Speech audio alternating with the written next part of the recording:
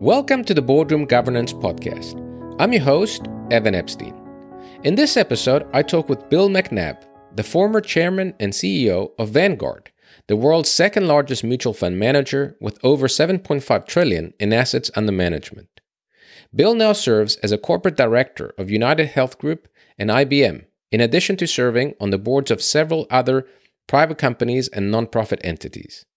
In 2021, Bill published a book, Talent Strategy Risk: How Investors and Boards Are Redefining TSR, with his co-authors Ram Shriram and Dennis Carey. In their book, they argue that since TSR, better known as Total Shareholder Return, cannot keep the short and long term in balance, boards should focus on a different kind of TSR, talent strategy and risk, because decisions and actions around these factors, more than any others, determine whether or not a company creates long-term value. Their book seeks to redefine the board's agenda and explains how to build and incentivize the right leadership team, help leaders take a longer view and communicate it to investors, refresh board composition and create diversity to meet the new challenges, keep major risks such as cyber attacks and sexual harassment allegations front and center, and analyze the business through the eyes of a shareholder activist. In this podcast, we talk about many of these issues, including Bill's thoughts on how to create a capable board, redesigning board committees, how to reduce information asymmetries between management and the board, and engaging with investors.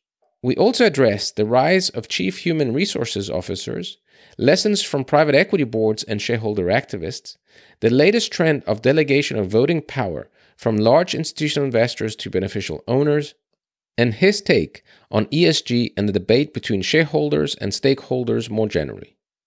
If you like the show, please consider subscribing, leaving a review, or sharing this podcast on social media. You can find all the show notes on the website boardroom-governance.com, and please feel free to subscribe to the Boardroom Governance newsletter at evanepstein.substack.com.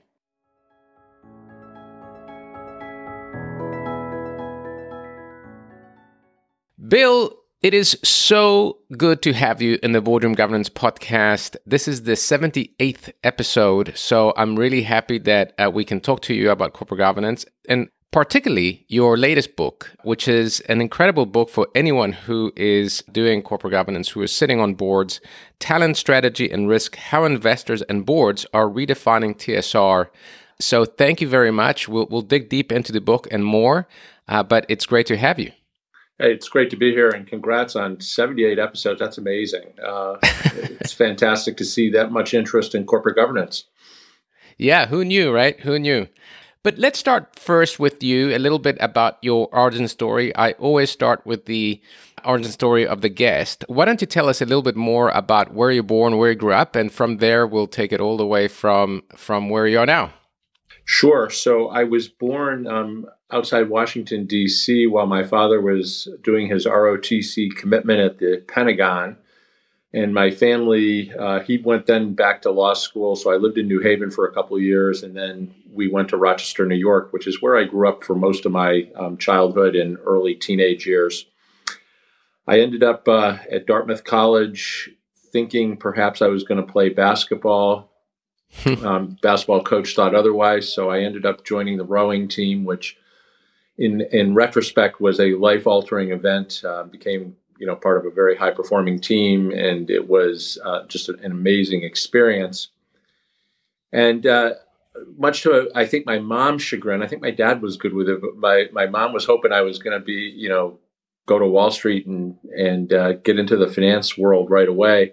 I ended up, after college, coming to a private school outside Philadelphia where I was a first-year Latin teacher and coached 3 sports. And again, it's kind of a life-altering event for me. I ended up meeting my wife doing that, and we got married. I went back to grad school, spent a couple of years in New York, and then got a very fortunate phone call from a friend of mine at grad school who was doing some corporate recruiting for this little startup company called Vanguard. And I came down and interviewed with, I think I went through 25 interviews.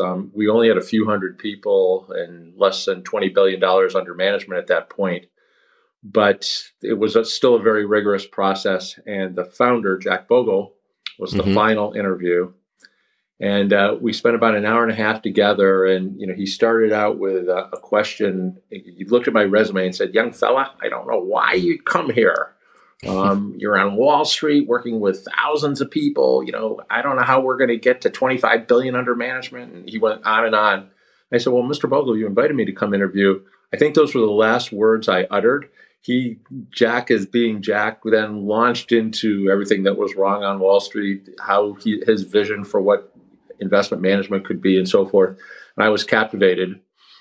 When I got home and my wife said, "So how'd it go?" I said, "I have no idea. I didn't say anything." And she's like, "What are you going to do?" And I said, "Well, if they make me the offer, I'm going." I said, "This is going to be different." And so we moved back to Philly from outside New York, and I was part of Vanguard for 32 years. And, I like to say, never really had a bad day. It was just an amazing, experience. I got to see every part of the company during my career, and had the privilege of being CEO and board chair for the last 10 years of my career. Mm-hmm. And it was just, I can't say enough about how fortunate I felt and how privileged, what a privilege it was to actually, work with an organization like Vanguard for as long as I did.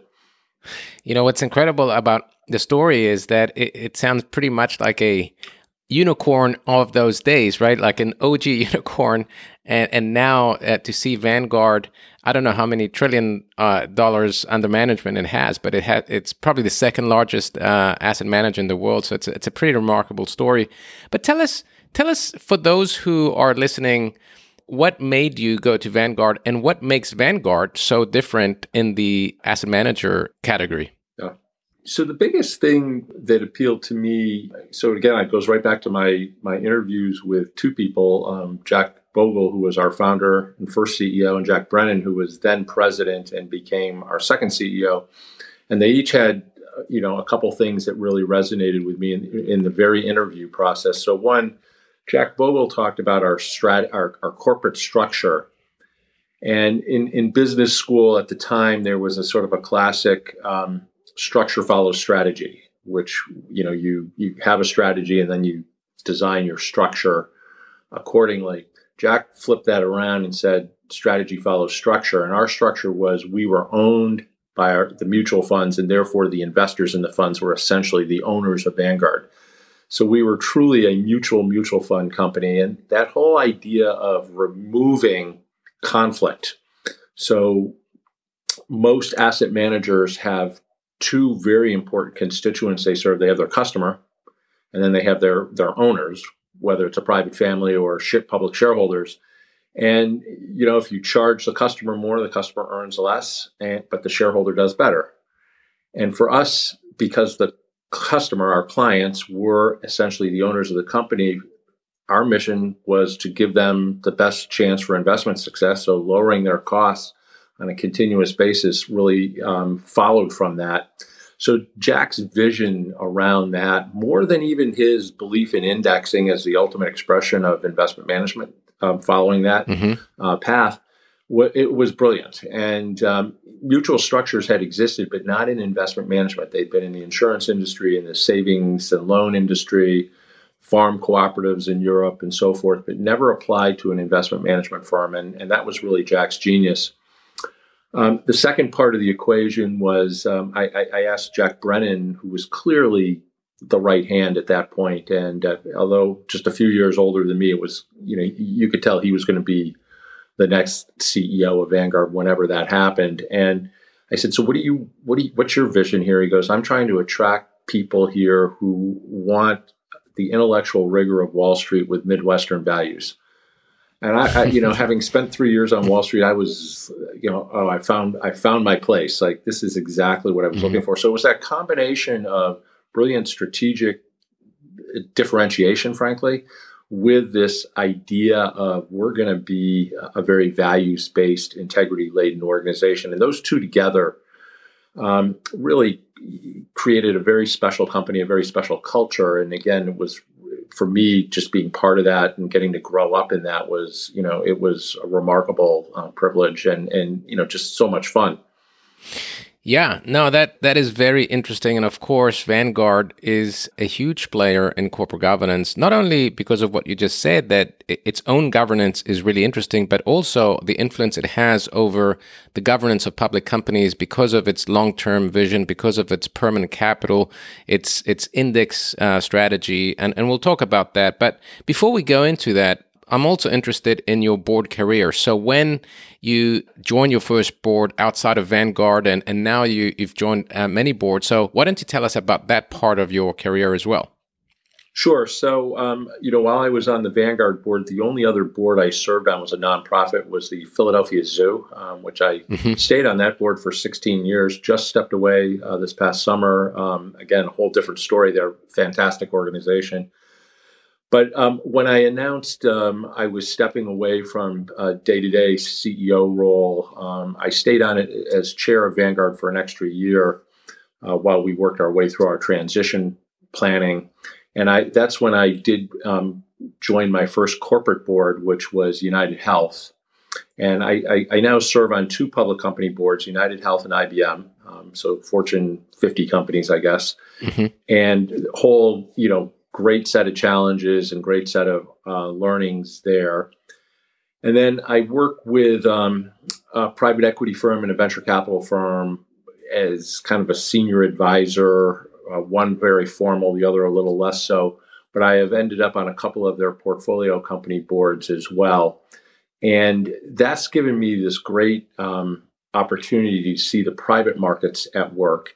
And a couple of pure startups, and then a couple of what I would call sort of small to mid cap companies, and then of course the two large public companies. So I feel like I'm seeing the entire, span of capital structure. And again, the learnings from that have been really profound in terms of what's different, but also what's the same or similar. And again, maybe we'll get into some of that during the questions, but it really has, again, been very enlightening for me as, only having been involved in public company governance, if you will, to see some of the same principles applied in the private side and how they play out. Yeah, and that takes us to your book, because you do write quite a bit about private equity boards, and that was really interesting, and I'll ask those questions. But first, let me just introduce this book, Talent Strategy and Risk, and How Investors and Boards Are Redefining TSR, which I think should be required reading for directors, because you do a broad vision of what is the role of the board in the company, and you do it very specifically, and that's why I think this conversation is so interesting. But first, what made you write this book? Well, I think there were three or four things that sort of came together, not all simultaneously. Some of it there was a sequence here. So, Vanguard was pretty early in thinking about governance differently. My predecessor, Jack Brennan, issued what really was the first letter from a major asset manager to the marketplace. And, he sent a letter, I think, to about 450 or so of our portfolio companies, early 2000s. And it was really a reaction to the activists who were doing a lot of financial engineering at that point. That was really the main strategy, where you'd come in and you'd spin divisions or you'd lever something up. And again, you might make really good returns in the short run, but our view as a permanent shareholder, and if you're an index fund investor, you are a permanent shareholder in that company, was maybe this isn't good for the long-term sustainable value creation of that company. So Jack issued a letter that kind of laid out broad principles. So that certainly triggered a lot of thinking inside of Vanguard. Early in my tenure as CEO, coming out of the GFC, it was clear that there were going to be some shifts in how people thought about governance. Jamie Dimon pulled together a group that included Warren Buffett, myself, and a handful of other major investors and thinkers on the topic. And the so-called Buffett-Dimon principles were issued, I guess, somewhere around 2015, 2016, something like that, which led to the eventual Business Roundtable principles, which were a further evolution. Right. Those were like the good governance principles or something like that. I remember that. Yeah, and we took some heat because they were so broad and, in a sense, a little bit of motherhood and apple pie. But our feeling was we needed to set a baseline and let people react and try to improve upon them. And again, I give Jamie a lot of credit for pulling the group together, and I give Warren Buffett a lot of credit for just the wisdom that he provided during the discussions.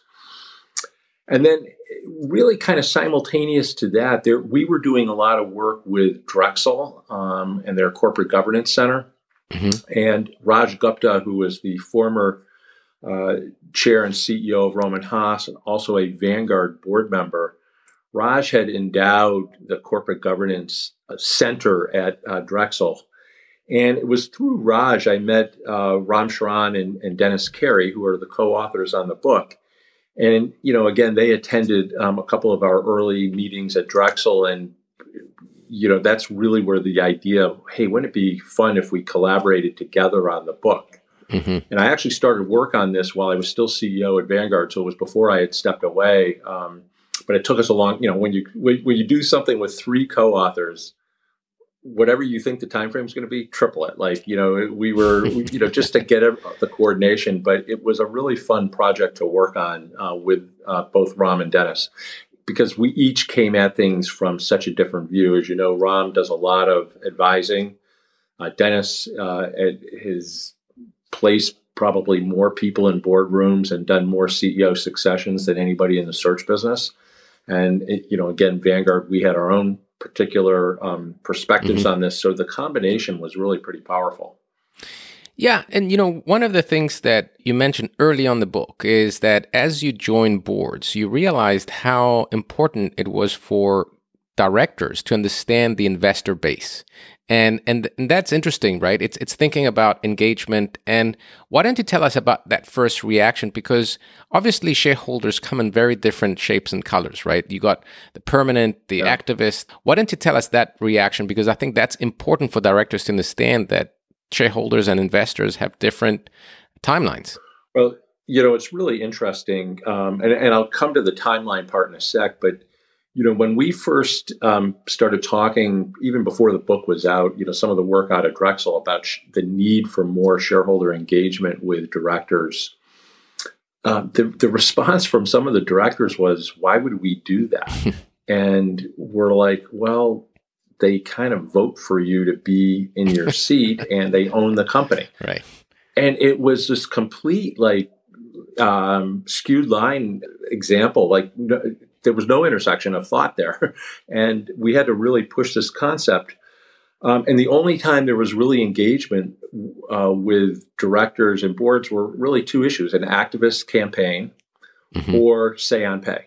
And that was it. And our view was there needed to be much more of a bilateral dialogue between, independent directors and investors. And some of this was born, really, the activist movement certainly had picked up a lot. And again, I think activists play a very important role in the economy. So this is, I never want to be disparaging of how those folks invest. There's a whole range, as you know. Some people are more short-term oriented. Some people are more long-term oriented. But the one thing that they collectively do as a group is they bring great focus to particular issues within many companies. And sometimes their response to those issues, we might differ on how to respond, but they often have their finger on something. And so, that group has, certainly grown in influence. But I think the more profound change is actually the fact that for in the U.S., 20 to 25% of your shareholder base today is through passive investors, so-called passive investors. Index funds of one flavor or another. And in some cases, it's even bigger than that. But let's say 25% on average. And, that is, to your earlier point, permanent capital. As long as the company remains in the broad benchmark, the index fund has no choice. They are going to own you. And unlike an activist or a traditional active manager, index funds don't have the teams and the investment staffs to go deep on an individual company basis in terms of strategy. But what they can really go deep in is how that company is being governed. and our boards spending the right time on the right issues for long-term value creation.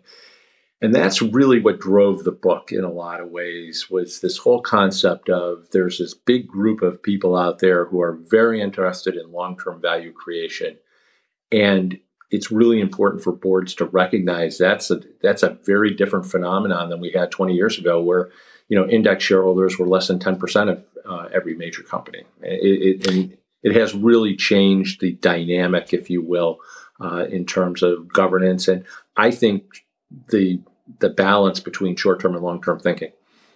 Yeah, and I should add that that's a big theme within corporate governance. If you look even in terms of decades, right, where maybe 50 years ago, most of the shareholders were retail investors, and then it just switched into institutional. And now some large asset owners like BlackRock, Vanguard, State Street, and others own a big part. And whenever they write these letters, and as you said, they vote 25% or 20% of the Fortune 500 or more, that weighs a lot, right? So there has been a little bit of a pushback as well now, right? And we'll talk about some of these funds are doing.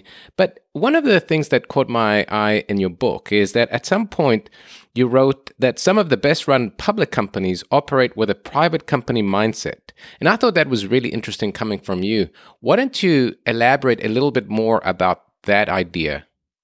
Yeah, so there's a story behind that, what got me really thinking about this more deeply. So early when we were doing some research for the book, one of the things we did through Drexel actually is we pulled together a group of shareholders for a dinner, or not shareholders, directors, I should say.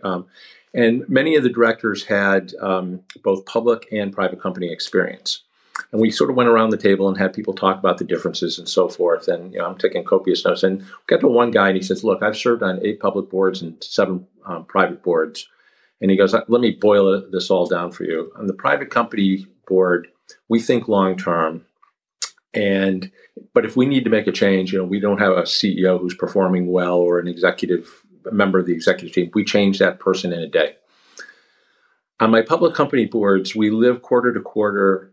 But if we see something we really don't like, CEO, for example, who's not performing well, it takes us a couple of years to figure out what to do.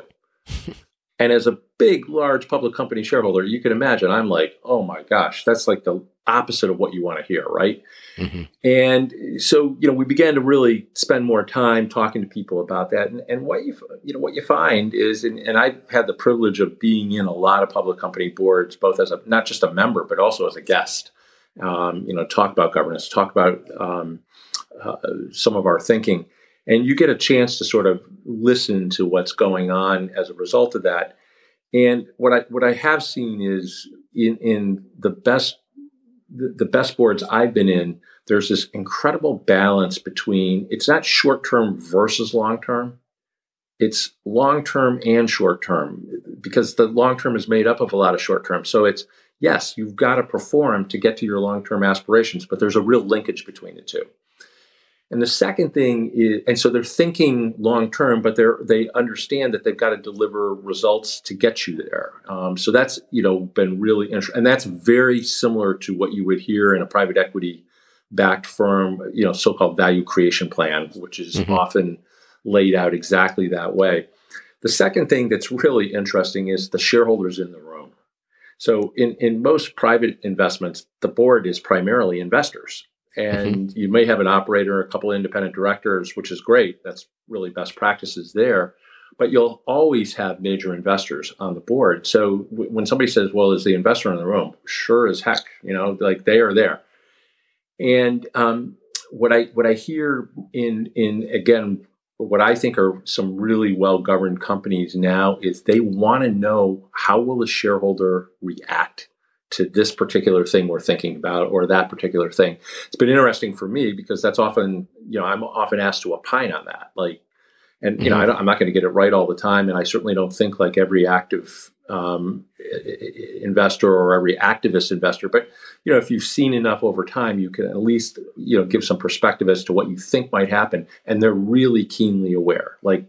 So I feel like the investor is in the room in these best case situations. And that's really, along with this shift to a longer term focus as something that's really important. it's been really fun to see that evolve. And it's not universal, but it's definitely in many of the better governed companies that you see. And again, one of the things I should have said right up front, all of this work, there's no data yet or evidence that says, quote unquote, good governance leads to better long-term returns. First of all, it's a qualitative assessment, right? But it feels to me like certainly anecdotally I've seen it, but I can't prove it from a statistically valid number of examples. I'd be the first to say that. But the flip side is I see no downside to being well governed in terms of underperforming. Yeah. So, to me, it feels like not only the right thing to do, but it also will lead to better results. But I can't prove that. That phrase also reminded me, and this is more controversial in the governance world, of Google's IPO. In the IPO, the letter of the founders was, we believe that the best way to keep our governance like a private company with a private mindset is to have dual class share structures.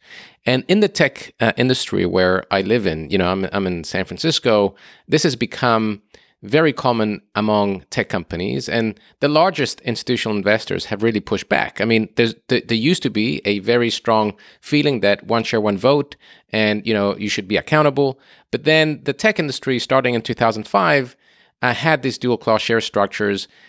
Maybe 10 years later, the Council of Institutional Investors said, okay, we understand that you want to keep your vision, but we believe you have to have like a sunset provision for maybe 7 years, and then you should flip into one share, one vote. What are your thoughts on this, and how have you seen this evolution? Because obviously you went from very much one share, one vote to dual class shares, and now a little bit of a pushback. Yeah, so, at a high level, I do believe in one share, one vote. I do think there are circumstances, and it's actually exactly as you described, where dual class, I can rationalize it, but it's only for a period of time. What inevitably happens is if it stays forever, the vision of the founders gets diluted so greatly as you go down to second, third, fourth generations. You can end up with families that have no connection to the business at all. Right. Basically controlling the vote. And to me, that is not going to lead to better long-term value creation for your other shareholders. It's just not. And so what the institutional investor group proposed, I don't know whether 7 years is right. I think it's actually, there's some range in there, and it probably should be viewed dynamically. What I want to hear from the directors of a company that does have dual class, I want to hear, okay, show us the value, why this is important. And, somebody like Google could show you capital allocations that probably wouldn't have passed the test for if they had been broadly public. Comcast here in Philadelphia, great example. They would say, and I'm putting words in their mouth, which I shouldn't do, but my guess is they would say, look, we've done these several acquisitions. If we didn't have that ability to sort of control the vote, this never would have happened. And some activists would have come in and made us think more short term. I get it. Because Vanguard was private in our weird way. Even though we were owned by all the investors, we made a lot of decisions that were very long term oriented. That would have, if we were a public company, would have been more difficult for a broad-based public shareholder group to accept. That said, making these dual class things permanent, I think is a mistake. And you may find the one or two examples where multi-generations have been able to handle it, but then you're going to find the other 98 out of 100 haven't. And so, finding that right balance, I think, is really important. Yeah, no, that's interesting. Okay, so why don't you tell us about the new TSR? What do you mean by talent and strategy and risk in the order that you have it? And what's the premise? What's the takeaway for people who have not read your book? Yeah, so it's pretty straightforward. So, talent, strategy, risk are the three broad categories, and then linking them to execution is how a board should spend its time. And again, if I go back 25 years and talk to a lot of board members from that era, what's the main thing you spent your time on? It was CEO succession. Like, pick the right CEO and get out of his or her way and let them run the company. CEO selection is still a very important role of the board, no question about it. Arguably the most important decision you make. However, with the complexity and speed with which change is introduced to so many companies today, understanding the company's broad approach to talent and how that talent impacts the creation of culture, we think is really important. And so boards need to have a really good set of tools and spend the time getting to know talent more broadly, and also how the culture reflects that talent. And again, as you know, so many corporate failures were less about strategy and more about execution or a reputational damage, which was usually done through the people side. And I would argue those boards didn't necessarily have their hands around the talent and culture the way they needed to. Now, again, you can put a lot of time and energy into this, and you're never going to get it all right.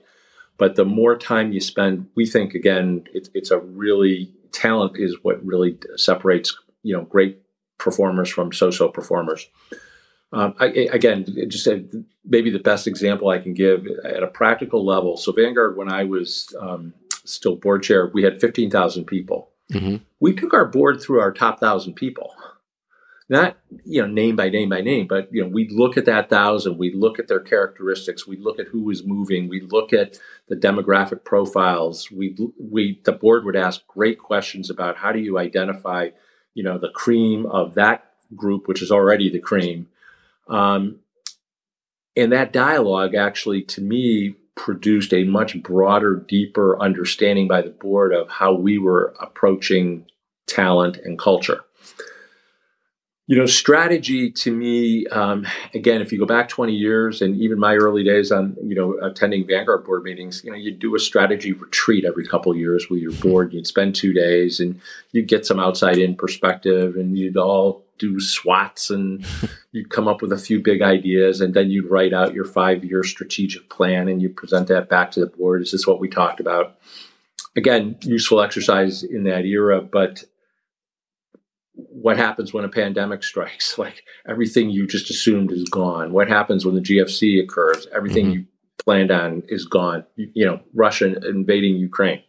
If you're a European company, your energy is completely disrupted. The pandemic, obviously, we saw that on supply chain. So everything falls apart.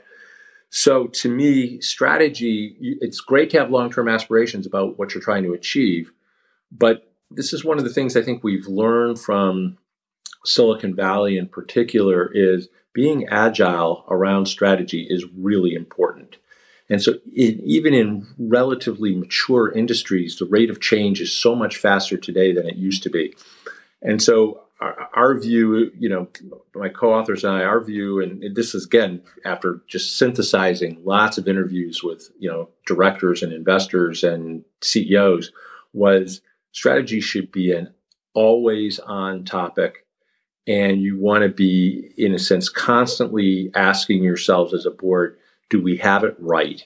And if something's not working, is it just a tactical execution thing? Or is there a set of assumptions around our strategy that maybe needs to change because the exogenous factors out there have changed? And it's that dialogue. So again, in one of my boards, there are no PowerPoint presentations. When the businesses come in, we've done the background reading, and they are always talking about a strategic theme, a vision that they're trying to get to, what's getting in the way, what's working, what's not working. And we're probing and pressing for more clarity and so forth. And that dialogue, you end up with, if I'm on the management team, I go back and go, wow, I just heard from some really smart people questions I never thought about. I'm going to go get the answers to these questions. And it's that dialogue that ends up being really valuable to both the management team, but from the board's perspective, you're doing your job, making sure that the company is thinking about these big issues appropriately. And when it comes time to allocate capital, which again, boards have a huge impact on, the capital is getting allocated appropriately. Again, a simple example, I remember talking to a friend of mine who was a member of a board of a company you would know, and they're talking about their big strategic thrust. And then I said, so, you guys just did a massive amount of, you raised a lot of money in the debt markets to go out and, to go buy somebody. It has nothing to do with what you just said strategically. It's like there's a misallocation here. Here's the big idea, but here's where we're spending all our capital. Didn't make any sense. So to me, that's, again, a very robust part. Risk, I think is the conclusion we had in the book. Risk is certainly pretty developed in a lot of boards, risk oversight. But I think there were sort of two things, at least for me, that really jumped out during our homework. One was the whole idea of reputation risk is much bigger and hairier than it ever has been. And how are you thinking about that? And that leads to a whole set of questions. And then the other thing is, in many boards, audit and risk are combined. And so you may have an audit and risk committee, or if you're a financial institution, maybe you have a separate risk committee. And again, I think that's great. There's a lot of work that can be done in committee, but the best boards actually make sure that the big, hairy risks that companies, that their particular company faces, gets broad board exposure as well, because sometimes it's the question out of the blue from a board member who's maybe not as deep on that particular area as a committee member that actually opens everyone's eyes. Like, oh, where did that come from? And again, maybe a practical example would be helpful. One of the boards I serve on, I'm chair of the risk committee, or the audit committee, I should say, and we do cyber twice a year. We end up talking about cyber almost every meeting at some level. But we bring cyber to the whole board for an in-depth board discussion once a year, just because we think it's that important for this particular organization. And again, what's really interesting is some of the non-committee members ask unbelievably great questions because they're coming at it from a slightly different perspective. And it's that combination of deep sort of, understanding that the committee members may have with these, completely different perspectives that the other board members have, that leads to better oversight. Again, it's not perfect. You're still going to have stuff come up and get you that you didn't expect, but you reduce the risk. You reduce the risk, if you will, of some, unforeseen risk rising up that you haven't even thought about. Yeah, and obviously all these elements are really in depth in the book. And one part that I think that would be good for people who serve on boards or want to be on boards is your chapter or section on creating a capable board. So let's talk about board composition, for example. You talk about evaluations, and you have a good take on evaluations where it used to be, just symbolic. And so that's one thing. And also the distinction between insiders versus outsiders in the board, and digital expertise. You mentioned cybersecurity, which has become a huge issue, but you also say, for example, that you want to have at least one director with money-making expertise, and also a couple of directors who have been CEOs, which is really interesting. So why don't we talk about board composition in those terms? That's more the nitty-gritty of how to build a board and think about composition. Of course, there's a lot of talk about diversity, but I think you make a very specific target of having specific expertise on the board. Yeah. So, diversity of experience, diversity by other more traditional diversity dimensions is important because, again, those different perspectives help. But you have to combine that with certain expertise that you want. So again, let me start with the easiest one in some ways. Having a couple of former CEOs on the board is really valuable, in particular when you are trying to balance what's really a big deal versus what's like we wish this had gone better, but let's get over it and move on to the next issue. And it's really interesting. People who've walked in those shoes just are more helpful on those topics.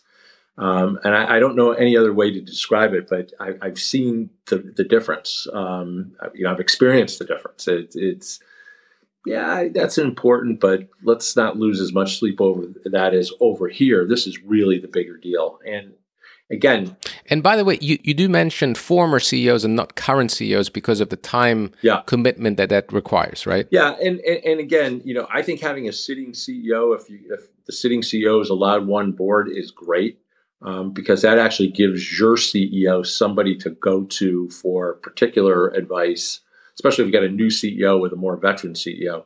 But former CEOs work as well. But I think having a board of all former CEOs, and that used to be the way a lot of Fortune 100 companies were constructed their boards. I don't think that's all that valuable either, because having some domain expertise on the particular area. So I'm going to use United Health as an example. We have two world-class physicians on our board: the former head of the Mayo Clinic and the current head of Morehouse School of Medicine. Now, they can ask questions about what we're doing from a clinical perspective, a patient care perspective, a safety perspective that none of us have any direct experience. It's unbelievable. I sit there, I'm in awe of what they know. They also, by the way, though, that's not their only value to the board. They're both great leaders, and they both know how to run businesses, and so they bring other skills.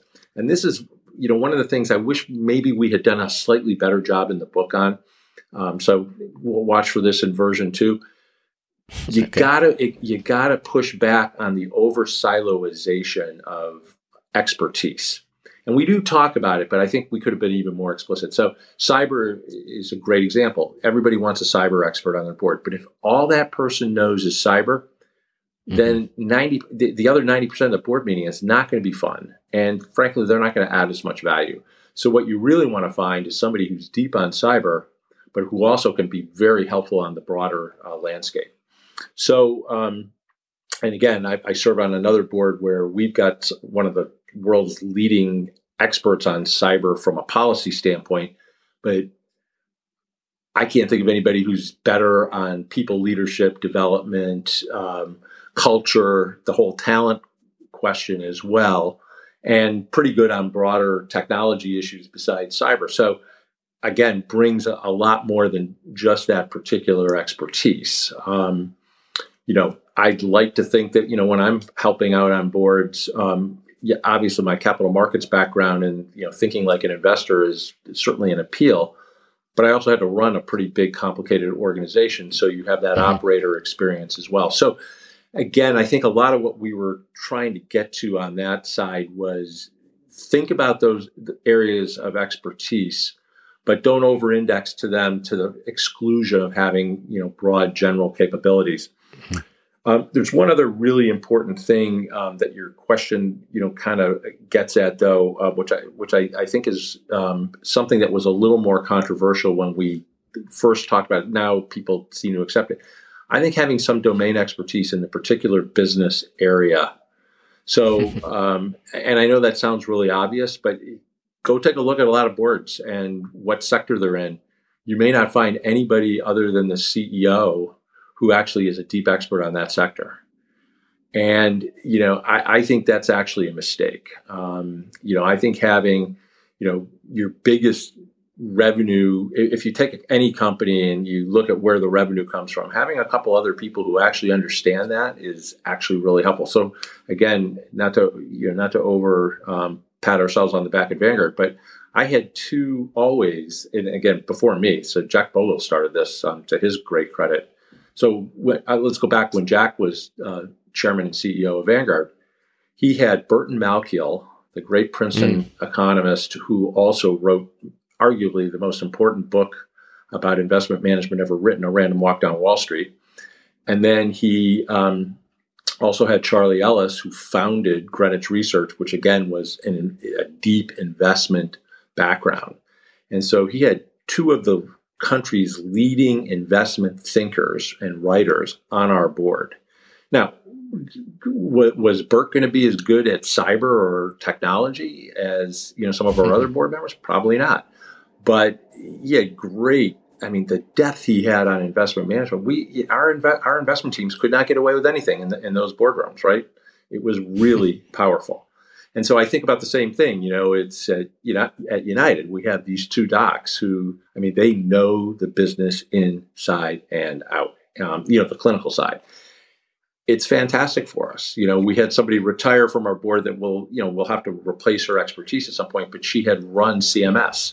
So the whole government side, which again is a big part of our revenue stream. So again, that kind of domain expertise is important. You don't want to over-index to it, but having somebody who sort of can keep a check and balance on because one of the things we talk a lot about is asymmetry of information, and having a couple people on the board who can help you overcome that is not a bad thing. That reminds me a little bit. Warren Buffett has written for years about that in his shareholder letters about what the board needs in terms of expertise. And he always says like business fundamentals, right? So you got to go back to basics and understanding the business in which they operate. Seems pretty natural. Another big part of your book, I think, is proposing or redesigning boards committees. And I thought that was very different to current practices. And you have a talent compensation and execution committee and a strategy and risk committee separate. Why don't you talk a little bit how that came about? Yeah, this was again, so, it's funny. It was talking to people like Warren and others who are really engaged in these. And what I would say about the recommendations on the committee side, these were meant to be provocative. They're not meant to be perfect for every company. But increasingly, you do see talent. You see comp committees actually evolving into much broader talent committees. And then, there was a couple of really good investors poked and prodded at that a little and said, that's great. But, at the end of the day, compensation should be linked to execution as well. So do you want to put that in? And I would say actually execution is the whole board's responsibility, but having a committee that's looking at the linkage between talent, comp, and execution is not a bad thing. So, that's one where you could certainly design the committee that way. If you stopped at just talent and comp and said the whole board's going to handle execution, I'm fine with that too. This was, again, meant to just get the idea out there about the linkages. Same thing with strategy and risk. Everybody goes to risk. But, at the end of the day, it's not about eliminating risk. It's about what's your true risk appetite in order to achieve your strategic goals. We haven't seen many people, by the way, take us up on that strategy risk concept and marrying them together from a committee standpoint, including the boards I'm on, because, again, strategy tends to be done as a committee of the whole. But I do think there's, again, some room for much better linkage between what do how much risk are you willing to take? So again, we tend to think of risk and risk mitigation. There's this huge risk appetite question, which is really part of strategy. I think boards need to actually be a little more conscious about that as they're thinking about things, because otherwise your strategy is not going to be bold enough, and you're not going to really be pushing the management team to think long-term enough or broadly enough about where they could go strategically. So again, the idea behind linking those in a committee was if you have some people going deep on this, it'll force the question. Yeah, it's very interesting, and thinking about where certain items fit, right? Like where does cybersecurity fit? Where does ESG fit and other things? One of the things, by the way, that I took away from your book is the importance of chief human resource officers. I didn't realize that now, CEOs rely so much on CFOs and this officer, but that's shows how talent is very, very important. It's a great observation. And it's interesting in all the discussions we've had about the book, only a couple people have actually picked up on that. So there's a story. I went to what we euphemistically called at Vanguard CEO Kindergarten. Mike Porter at Harvard runs this session for newly minted CEOs, and I had the privilege of going.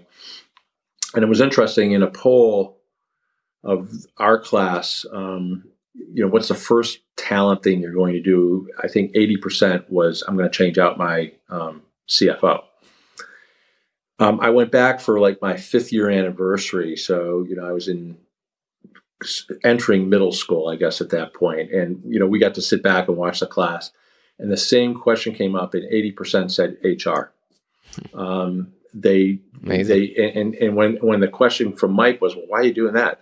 I need somebody who I trust implicitly to get talent right and get the culture that I want right.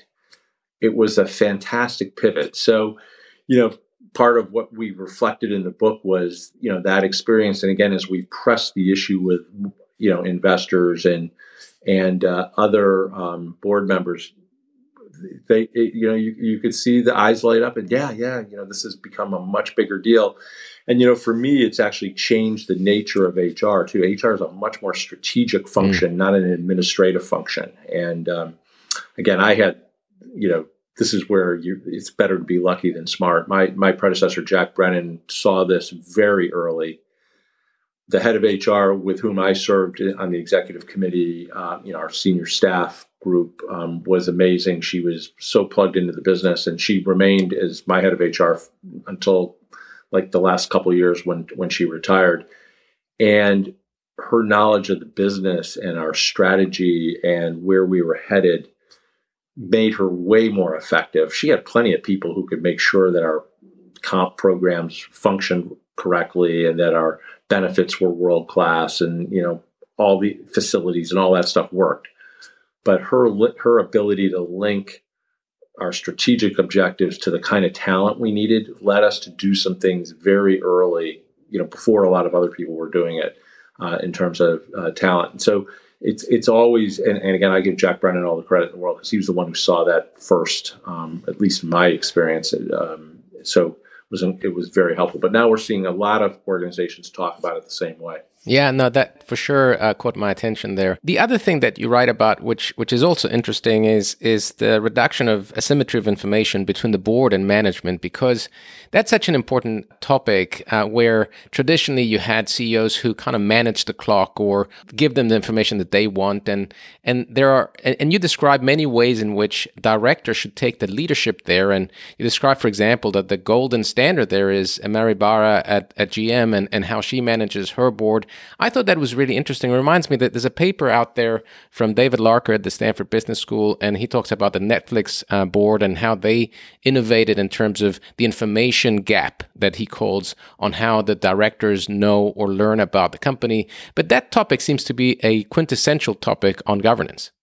Yeah. And look, it's really hard because, management lives and breathes this stuff 24/7 and, you're together as a board just periodically and you may have another day job or you may have other responsibilities. So I think the need to be creative is important. This is where having a couple of domain experts on your board is helpful because, they at least can open some doors and give you some ideas to pursue as other board members.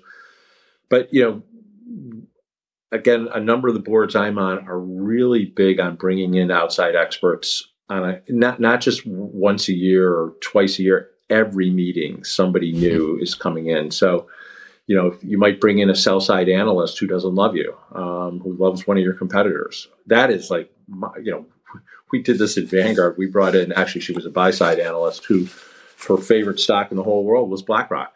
And you can imagine how I feel listening to how great BlackRock is. And by the way, I have a lot of respect for BlackRock. They're, a very successful firm. And our board's eyes are popping out of their head. And I'm like going, oh my, I'm like, am I going to last the meeting here? Because, all the brilliant things BlackRock was doing that we weren't. But it was unbelievable for our board to hear that. And we would bring somebody in from the sell side to talk about it. Bring a cyber expert in. I was just in a meeting. One of our boards had a meeting. We brought in a guy from London, former MI6, now does geopolitical consulting, to talk about what's going on in the Ukraine, what's going on in China, and very importantly, because he's European, what he thinks going on in the U.S. And again, for us as a board, it was unbelievable. It was like I could have listened to this guy speak for a day. I had so many questions and the linkage to what we're trying to do. So it's that constant idea.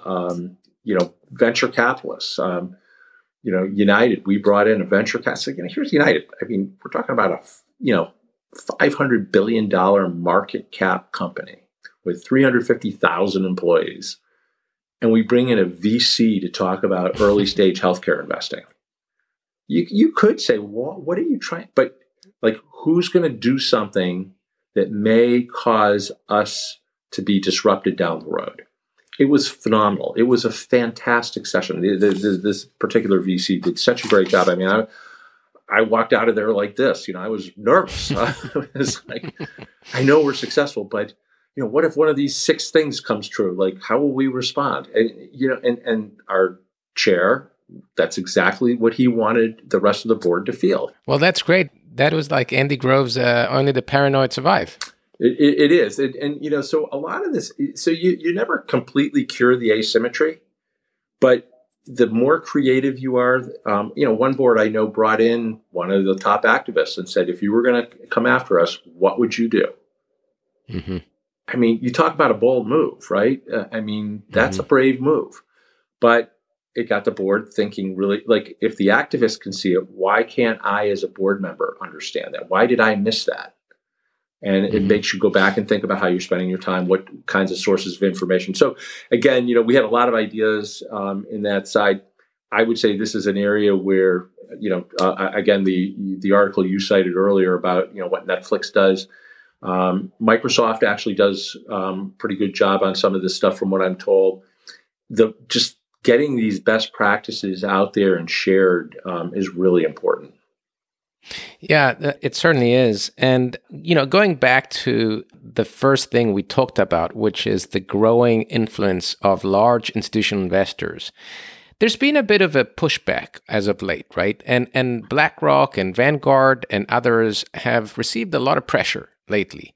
So much so that maybe now BlackRock and Vanguard have announced that they may pass through some of the voting power to beneficial owners. And they call this a new era of shareholder democracy. And I wanted to get your sense of, what is this about? Is this a good trend? Is this bad? And maybe we'll finish up with ESG. I know you have specific thoughts on that because you have a full chapter on ESG, but we'll talk about ESG after we talk about this delegation of voting power.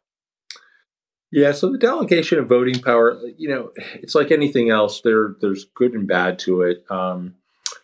The good would be if you're BlackRock and you got a bunch of sovereign wealth funds and large pension funds who have staffs who can do this in a thoughtful way.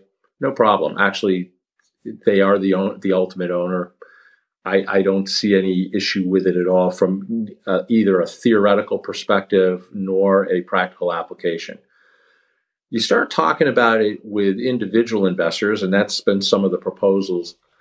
98%, 99.9% of the vote. I mean, there's thousands of things to vote on. And so what's going to end up happening if something like that were to become common, the proxy advisors are basically going to be the ones who determine how this is all done. And I would tell you, I don't think they do that great a job. I know that's controversial, but I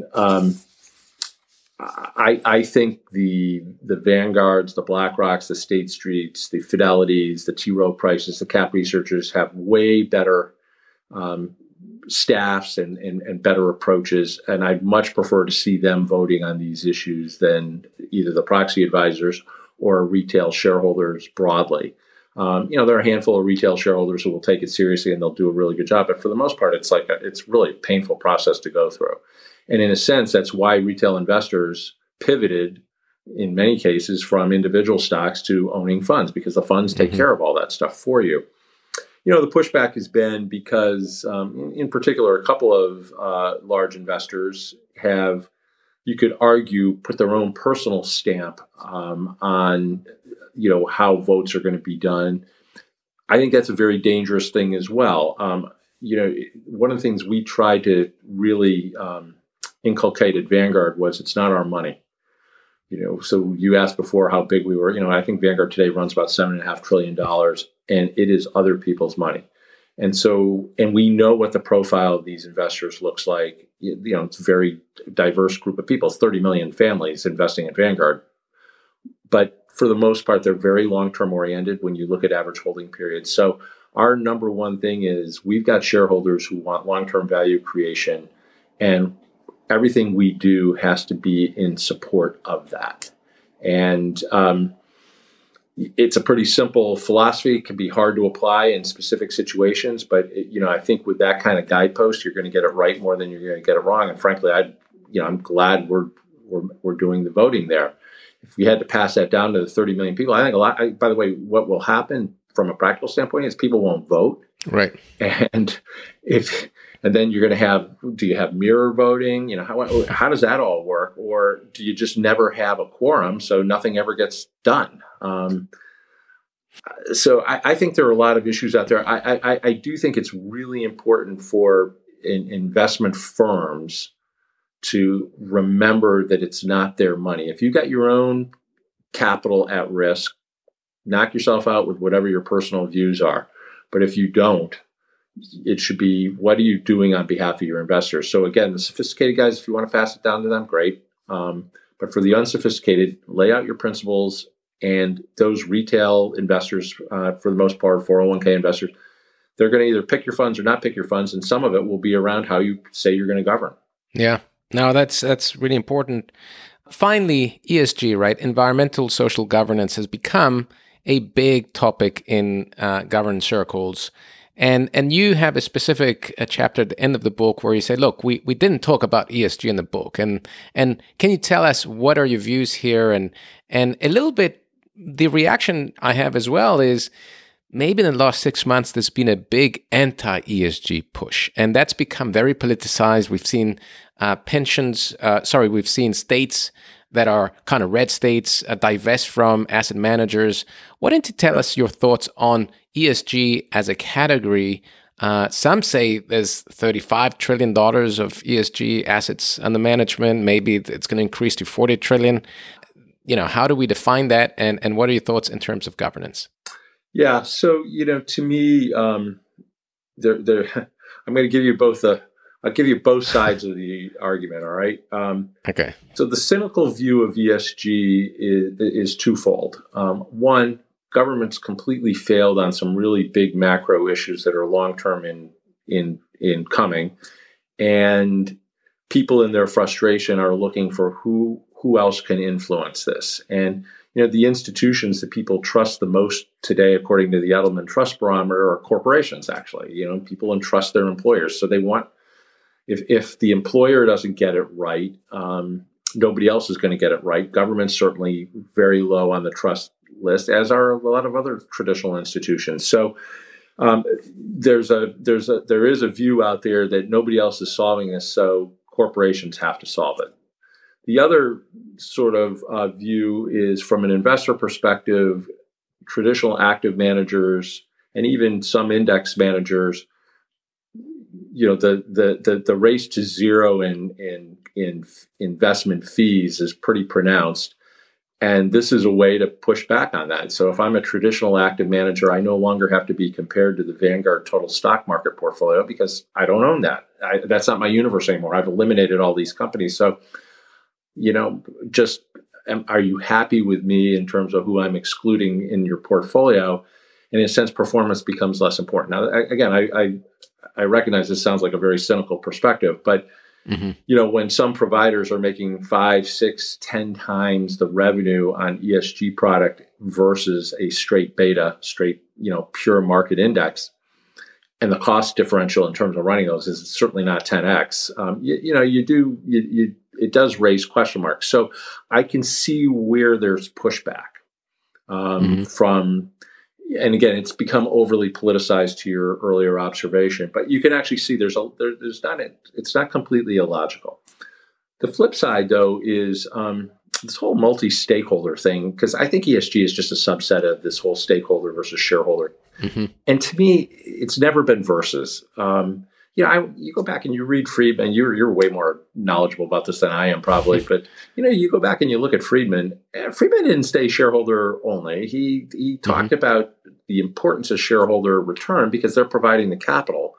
But he talked about the need to take care of your customers. You got to have good employees. If you're going to have good employees, you got to have robust communities. And this is not rocket science. Like to me, taking care of your other stakeholders in order to drive shareholder return is pretty logical. It's actually how we ran our company. It's how many of, I think, great long-term companies run themselves.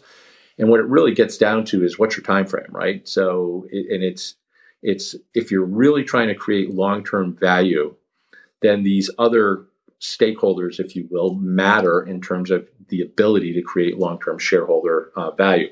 So for us, the way I've thought about ESG is it's a subset of that. I think some of the specifics are, I think that again, they have become kind of political footballs and people are trying to make a point. But if you think about sustainability broadly, it's really tied to long-termism. And to me, the way you have to think about this is if you're a company and you look at ESG issues as this like little separate check the box, like Sarbanes-Oxley compliance or whatever, it's not a good thing. Like that's not going to add, that's not going to do anything for the planet, nor is it going to do anything for people and investments in particular. On the other hand, if the way you think about some of these issues is integrated with your overall strategy, then you're going to maybe make progress on, you'll create long-term value, and you'll do it by taking care of these other stakeholders represented by some of these concepts. When I look at the G, I actually think there's been a lot of good work because of that.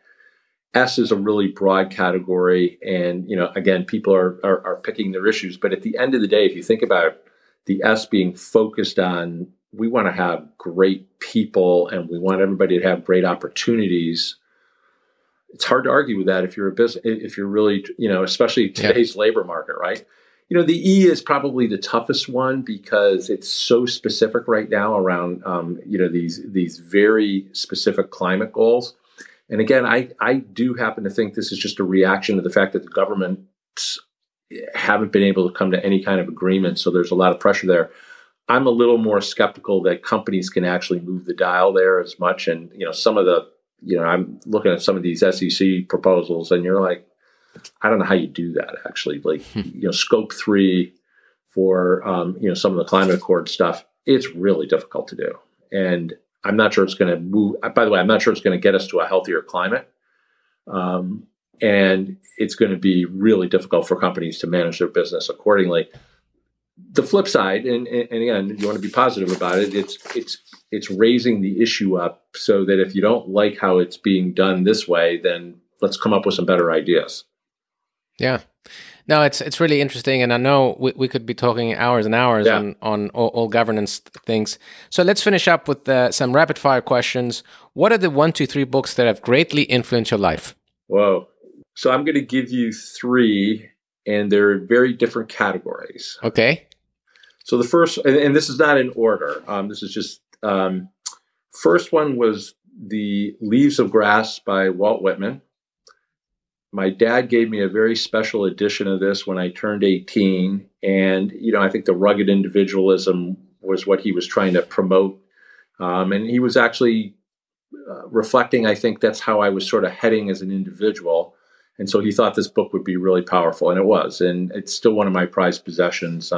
When I had to do his memorial service, I went right to it to pull some quotes out because it's that important to me.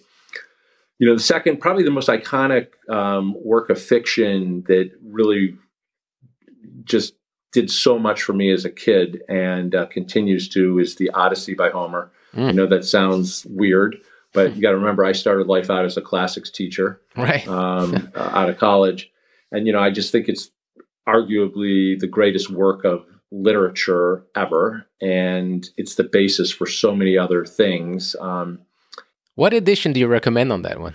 I like Richard Lattimore's the best, but there are a couple others that have come. I think Fitzgerald, a guy named Fitzgerald has one, and there's a newer translation that I haven't read that's supposed to be really good. But I know Lattimore was the one I sort of grew up with.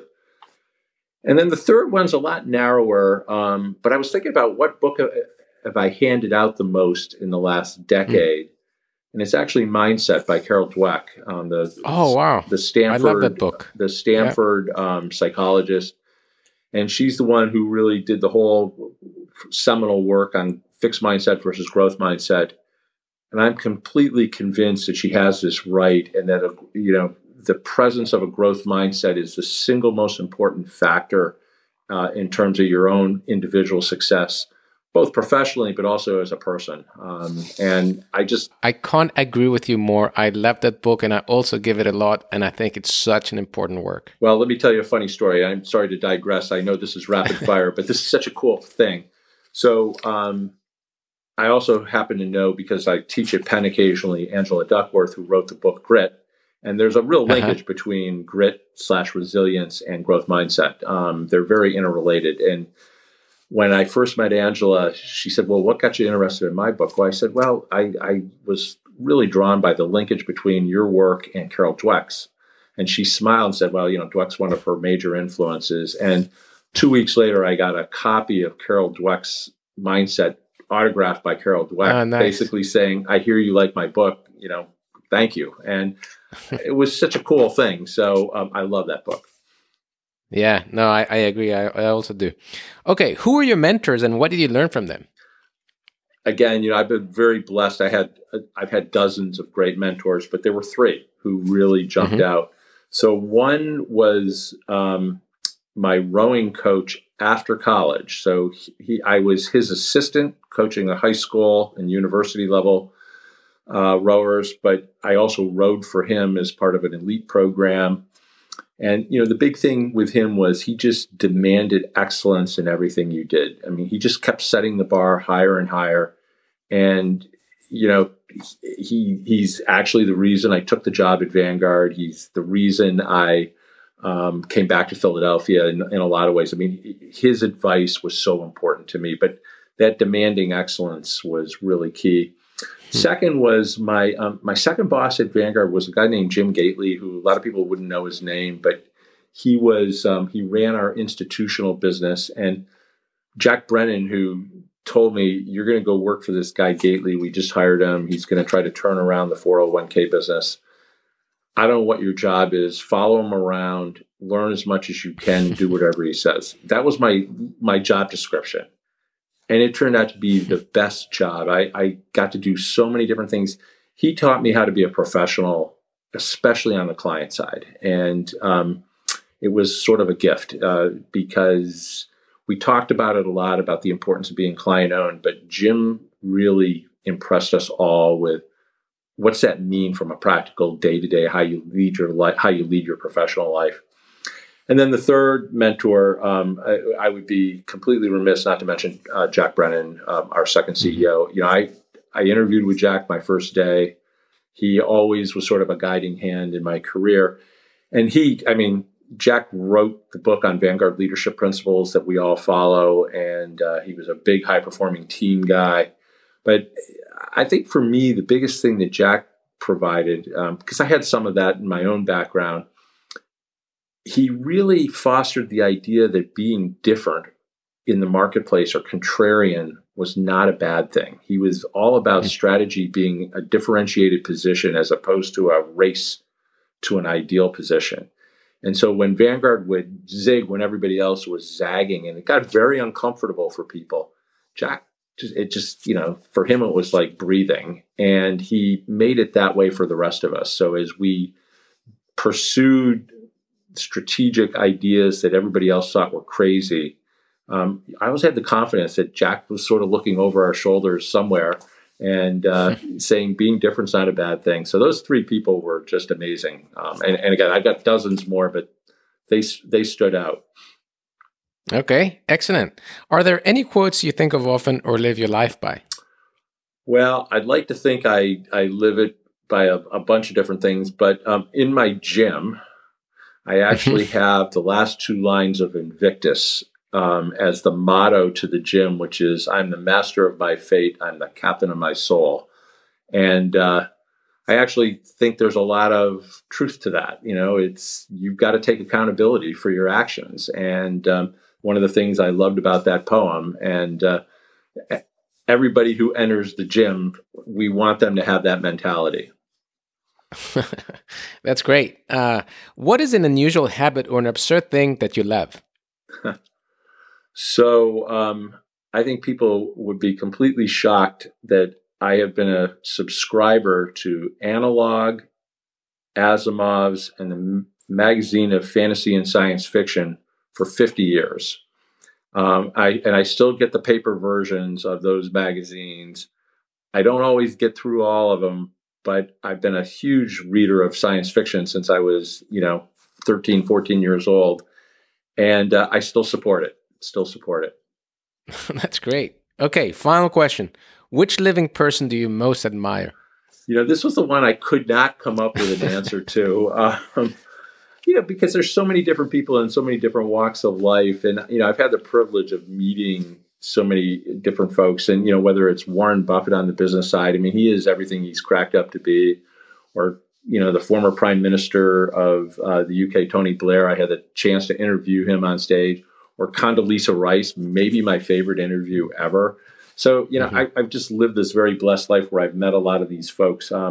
But there are three right there that are pretty high on my list. Yeah.